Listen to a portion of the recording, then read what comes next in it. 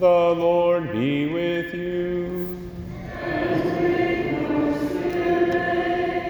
A reading from the Holy Gospel according to Luke.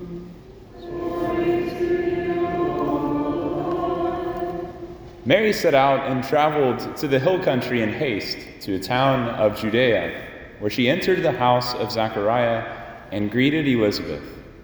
When Elizabeth heard Mary's greeting, the infant leaped in her womb, and Elizabeth, filled with the Holy Spirit, cried out in a loud voice and said, "Blessed are you among women, and blessed is the fruit of your womb.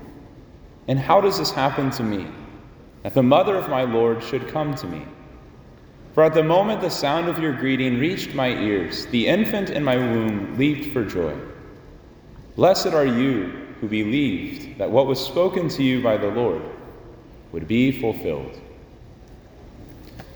The Gospel of the Lord. Praise to you, Lord Jesus Christ.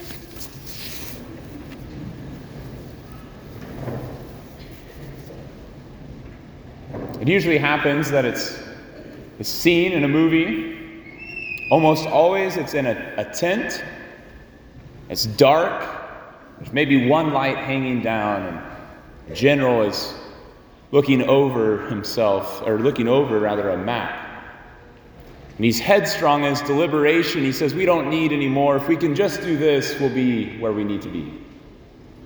Maybe the scene transpires to a day or two or hours later even, and it hits that dramatic moment where the general breaks down because he realizes that he's being overrun.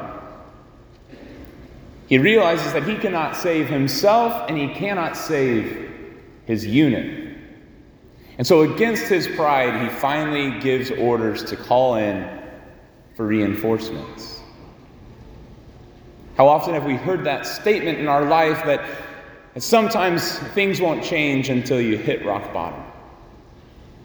But do they have to hit rock bottom for us to recognize, like that general, that we cannot save ourselves?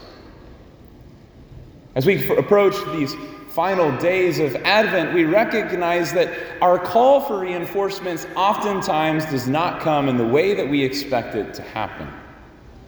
Think about Christmas morning. An infant in a lowliest of places, in a manger, was born that was to be our Savior. And so when we look out and we call in for these reinforcements, we too, in these last days of Advent, pray what our psalmist prayed today: "Lord, let us turn to you, and we shall be saved."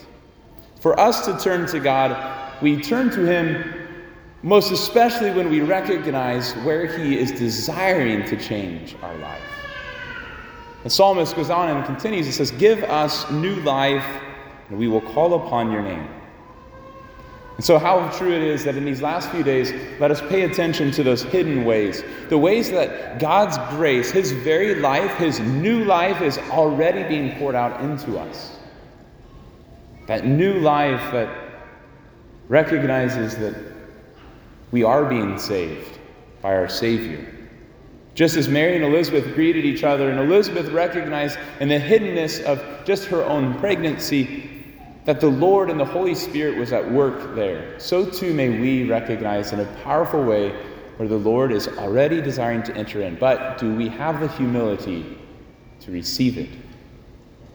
And oftentimes when we think about this, we can keep it as pie in the sky, as grace is some theological component.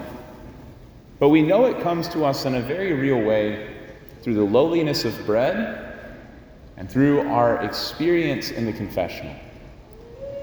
But God works incarnationally, in the flesh, which is why He comes in these ways, but also why He comes to us through our relationships with others. For us as a priest team, we've recognized that to a whole new level, and we're kind of honing in our efforts as a team through asking for help. And so as we continue these next 5 days especially, let us reach out to others. Let us receive the help of others. Let us receive the grace of our Lord in the Eucharist here today. Yes, if we haven't been this Advent to confession, through the sacrament of confession, because it is, from what the world judges as the lowliest of ways, the Lord desires to bring us a reinforcement. He desires to save us. And so now at this point in this weekend, we always receive a message from the bishop asking for us to consider another one of these places where the world judges as the lowliest of ways, the priesthood, by which God desires to bring His grace, His salvific work into the world.